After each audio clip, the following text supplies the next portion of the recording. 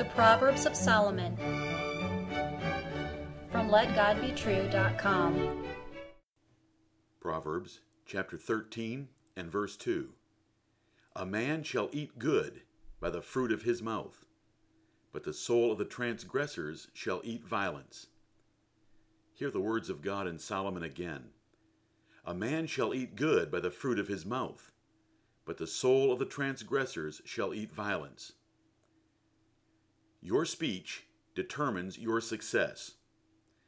Good words bring blessing and favor, both from God and from men.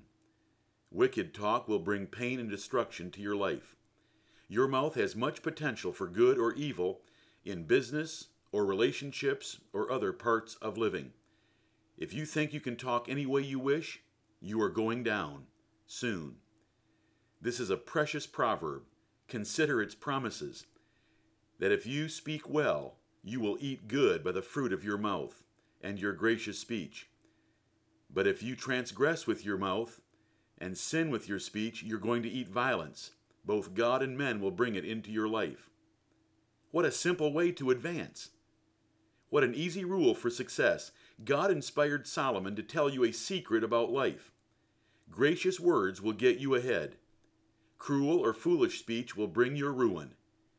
You can change your life for the better today by ruling your tongue. How did Joseph go from prison to the throne of Egypt? By speech that showed Pharaoh his excellent spirit. How did David get promoted from the sheepfold to the king's favorite in Israel? By his gracious speech. How did Daniel rule in Babylon with many kings, both of the Babylonian and Chaldean empires and the Mede and Persian Empire? By an excellent spirit and speech. The rule is easy. Gracious speech will win even kings. If no one has recently commended your speech, you need this proverb. Your speech can bring good to your life or it can bring violence. God and good men love those who speak well, but they despise those who speak wickedly. Your mouth is not your own, no matter what your deceitful heart tells you. Here's what the Bible says.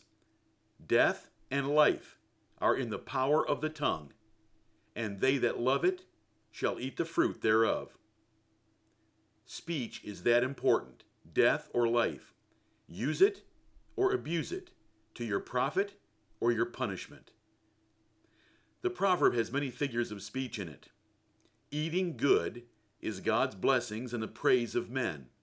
It is earned by the fruit of your mouth, which is gracious and wise speech. In opposite contrast are verbal transgressors, who speak harshly and foolishly when they open their mouths. They will eat violence, for both God and men will punish them. What is the lesson? An easy way to grow in favor with God and men is to improve your speech. Your speech will bring either good or violence to your soul and your life. Good words earn the blessings and favor of God and good men. For good words prove a good heart. Evil speech incurs the wrath and judgment of God and men. For evil speech proves a contrary and wicked heart. Consider 8 kinds of speech for your consideration. A godly man never spreads damaging reports about others. He never slanders them or backbites. Charity and mercy are in his mouth. But a wicked man sins against others by backbiting them, slandering them, talebearing, and whispering, all of which God and good men hate. A second aspect of good speech. A noble man always respects authority, giving honor where honor is due, and a godly woman always reverences her husband, even calling him Lord, according to the Bible in 1 Peter 3:6.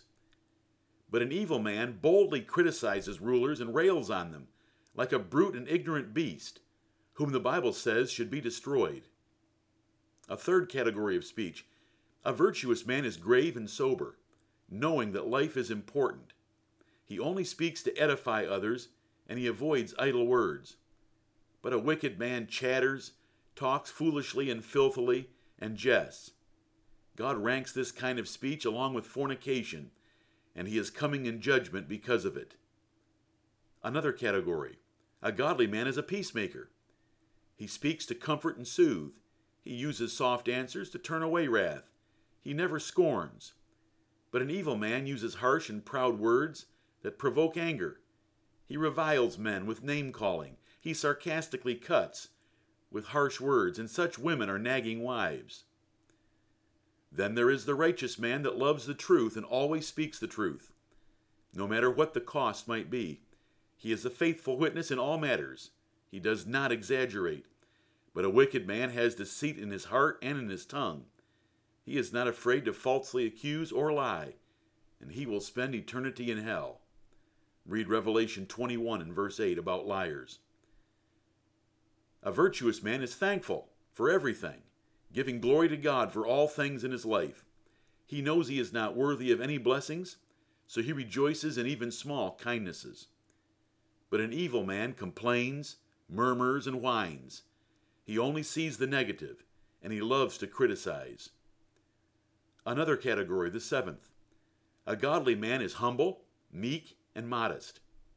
He never praises himself, not even indirectly. He only boasts of God, and he puts others first. But a wicked man loves to talk about himself and commend himself. He will boast, and he will arrogantly put others down. He is proud in speech. And here's an eighth category. A gracious man is friendly, gentle, and kind. He is warm and encouraging. He is selfless and genuinely concerned about others. But an evil man is abrupt, arrogant, cruel, and harsh. He is selfish and begrudges others. He is loud, opinionated, and rude. He is crass and unconventional. Bless yourself with goodness today. Choose the good life for yourself. Stop evil talking. It is that simple. Read it and believe it. This proverb is precious. Peter would put it in these words that he quoted from David. They are found in 1 Peter chapter 3. For he that will love life and see good days, let him refrain his tongue from evil and his lips that they speak no guile. This proverb is a lesson of wisdom found in Psalms, Proverbs, and 1 Peter chapter 3. Fill your mouth with praise and thanksgiving. Speak often to others about the Lord. He will write you in his special book of remembrance, according to Malachi 3:16. Let your speech be always gracious and always edifying, always building others up. You will have a good life and save yourself from violent punishment. Improve your speech today using the wisdom of this proverb. Amen.